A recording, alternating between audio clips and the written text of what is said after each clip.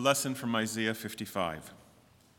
For as the rain comes down and the snow from heaven, and do not return there, but water the earth, and make it bring forth and bud, that it may give seed to the sower and bread to the eater, so shall my word be that goes forth from my mouth.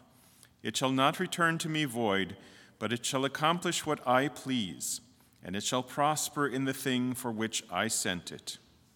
These are your words, Holy Father. Sanctify us by your truth. Your word is truth. Amen. When someone says, I give you my word, we are to assume that that person will do whatever it is that is said or promised. Of course, that depends on the reliability and the reputation of the person and whether this is a lie or the truth. We know that God does not lie, so whatever he says, he will do. God keeps his word.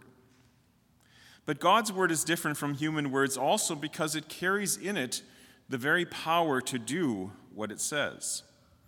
God used his word to create the world, to heal the sick, to release and raise the dead. It is the power to salvation for everyone who believes in Jesus. God's word, we know, has two main teachings, law and gospel. The law condemns and rebukes our sin.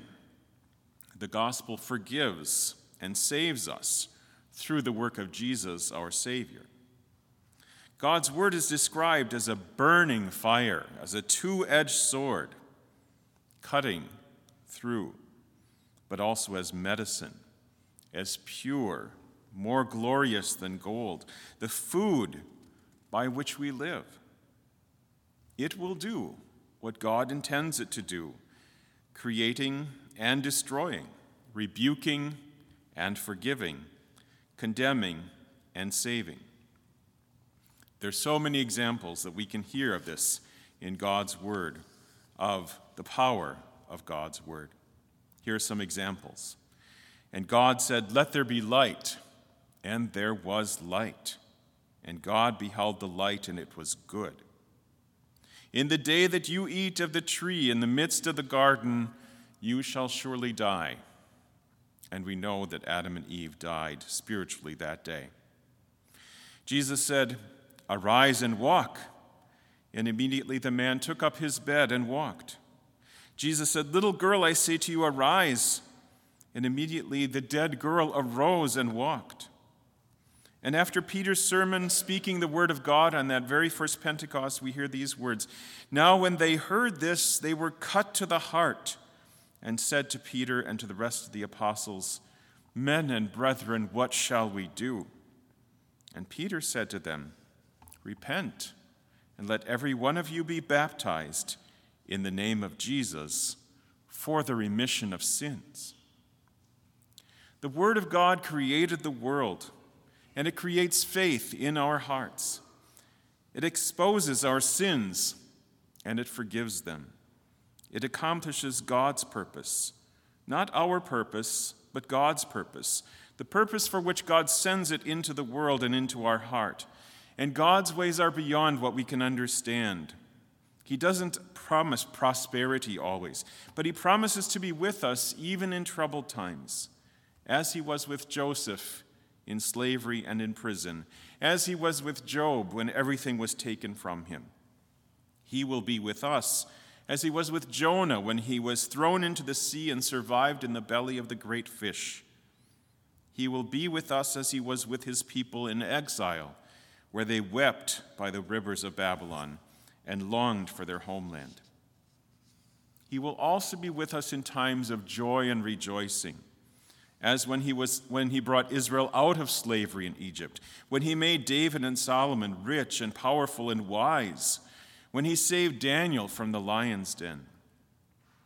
What sustains us in times of trouble and what teaches us to give all glory to God is his powerful word and promise. God's word brings instruction and truth, comfort and healing, joy and salvation. These are God's promises for this life and the life to come. When you graduate from Bethany Lutheran College, your diploma is inscribed with these words from Psalm 119. Your word is a lamp to my feet and a light to my path. Our purpose here at Bethany is simply to proclaim that word of God and let the Holy Spirit do his holy work. God is a gracious and loving God who wants to guide you into all good things in this life and into eternal life. And God's word is powerful to forgive you when you fail and when you sin, to bring you into his eternal kingdom of everlasting life through Christ. The word of God is a lamp and a light for this life and the life to come. For this we give thanks to God and pray that he will use his word to accomplish our salvation and our entrance into heaven. Glory be to the Father, and to the Son, and to the Holy Spirit, as it was in the beginning, is now, and ever shall be, forevermore. Amen.